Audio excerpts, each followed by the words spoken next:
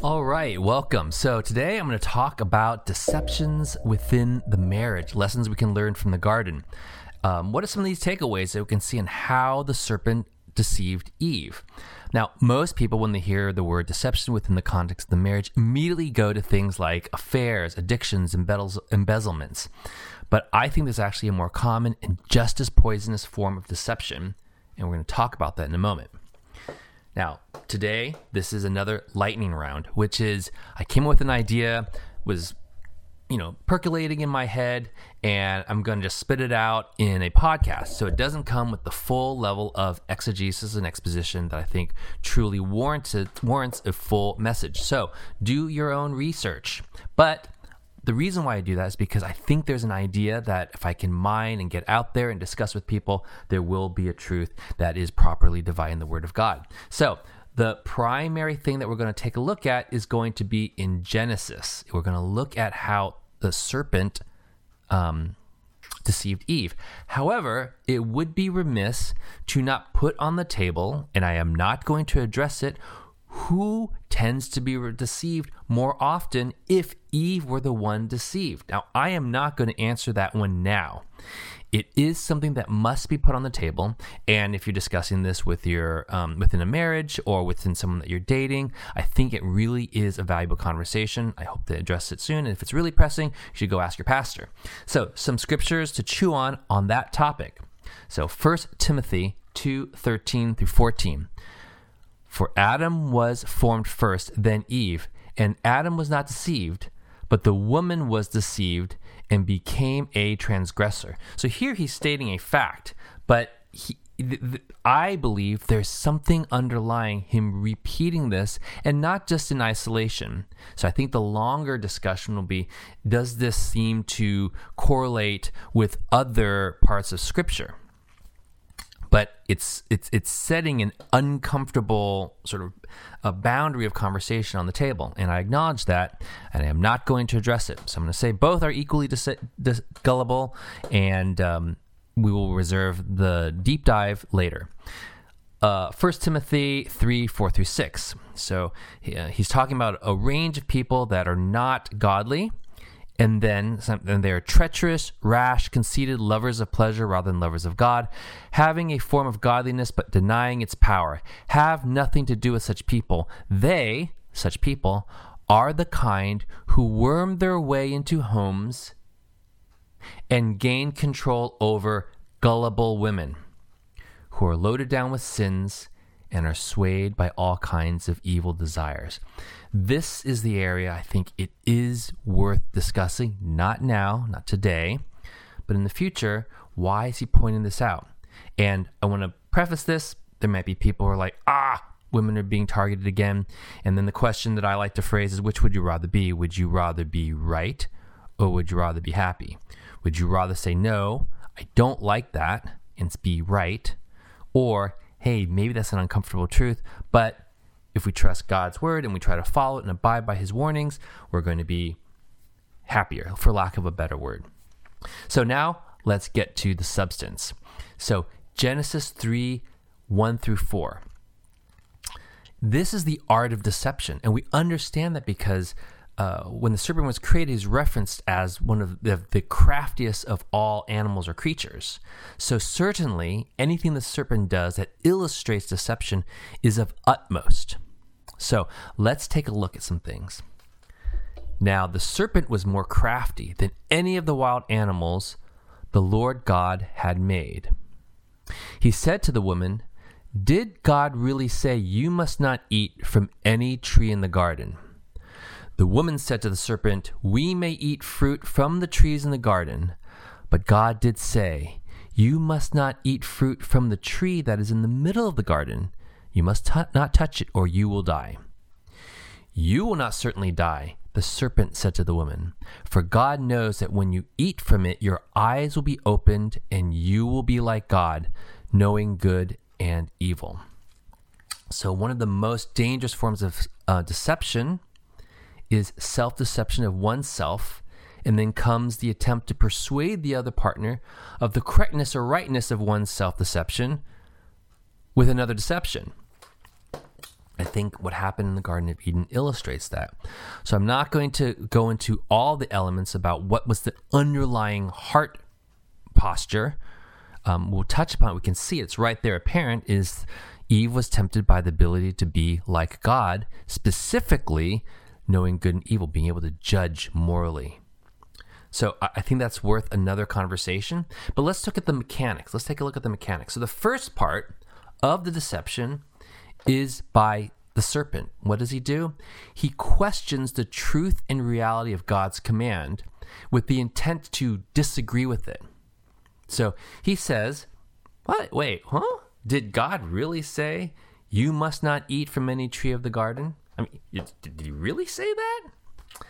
And I think that we often do that. It's the first opening to deceiving oneself. Examples. Does it really mean don't go to bed angry? Does that really mean that? What if I'm super tired? Does it really mean that? Does it really? Remember, the intent is, well, I don't really want to address the underlying anger, right? There's a version which is like, oh, I really want to address it, but boy, I'm tired. Does it really mean that? Okay, let me find, right? Think about the underlying motive, right? I'm often in arguments that I've had where that question is not, oh, I want to do it, but does it really mean it? It's, well, does it really mean that? It's a skepticism because I don't want to follow it. And that's the opening part. Does it really mean respect your husband?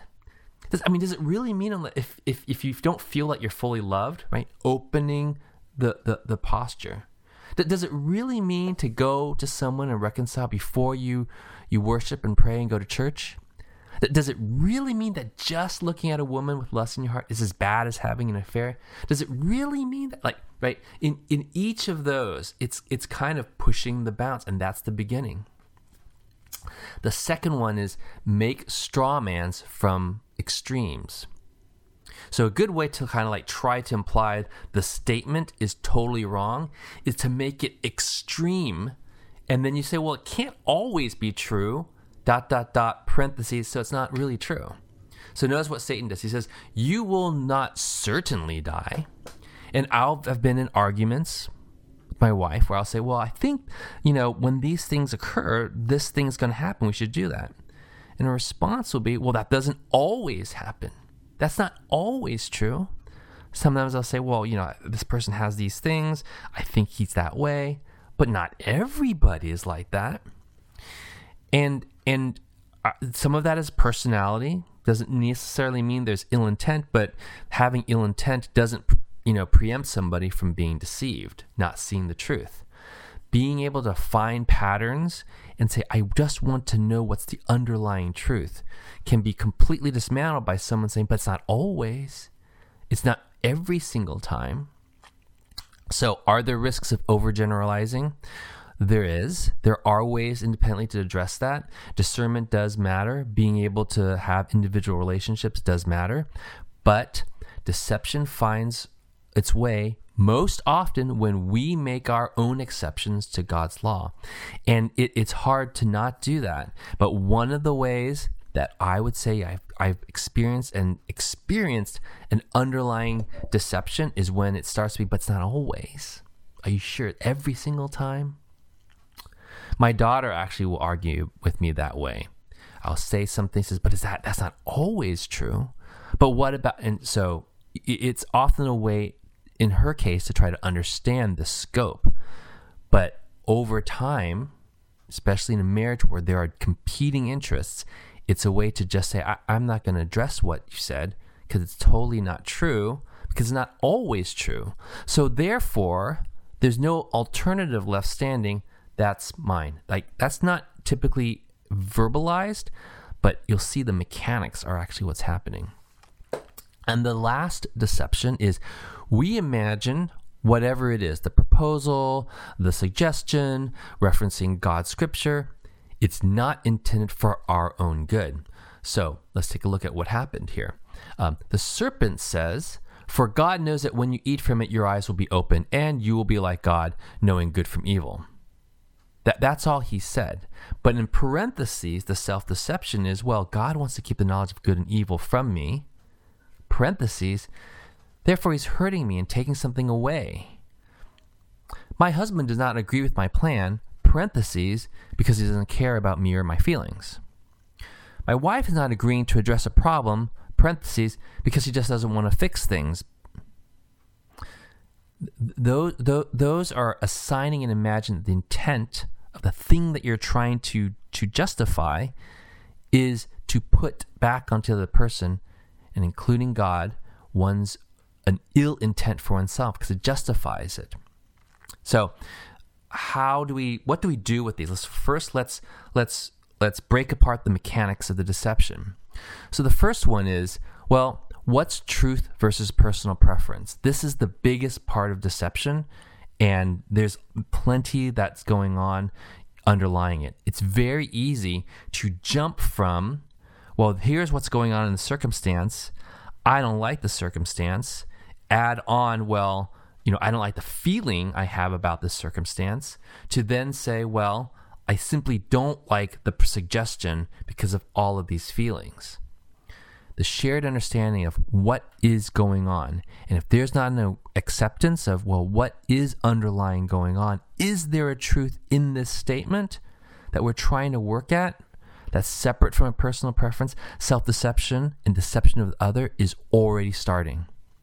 There's not I want to understand what do we know to be true. Now, you may argue, well, there's nothing that we agree to be true. And that's a much bigger issue. And I think if there's no rooting in Scripture, or even worse, a disbelief that Scripture can be that source of truth, then I would, at this point, only say it's very easy to be deceived. The second one is examine why is an exception being brought up. Is it trying to undermine the search for the truth? Is it, well, because this isn't always true, it's not worth searching for the truth. It's not true. There is nothing truth. Or is it an attempt to get as close as possible to the truth to do it? So don't go to bed angry. The example could be, well, I want to stay angry. I don't want to talk about it. So this doesn't make sense. I'm tired, and that can't be a true statement. The converse of an attempt to get as close as possible is, I realize there's a truth into this. I'm raising an assumption, boy, I'm super tired. I have a feeling that in this state of being tired right now, it's going to make it worse and we won't get there. Therefore, after I have rest, I want to come back. Those are two different things that come from the same sort of circumstance and same sort of basis of exception. And then the last one is, when evaluating options, can you on both sides, you, the person presenting it, and the other one, is the tone and posture and underlying thinking imputing negative intent from the other person? If you're even-handed and you're like, well, I want to know, I have open-handed questions, I really need an answer that's helping everybody, then that's more likely to be the truth.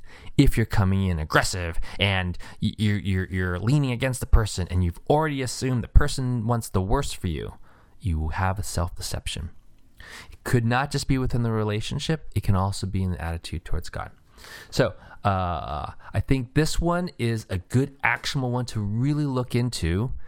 Any given disagreement, any given misunderstanding, where was the source of deception? And that's it. Thank you. Bye-bye.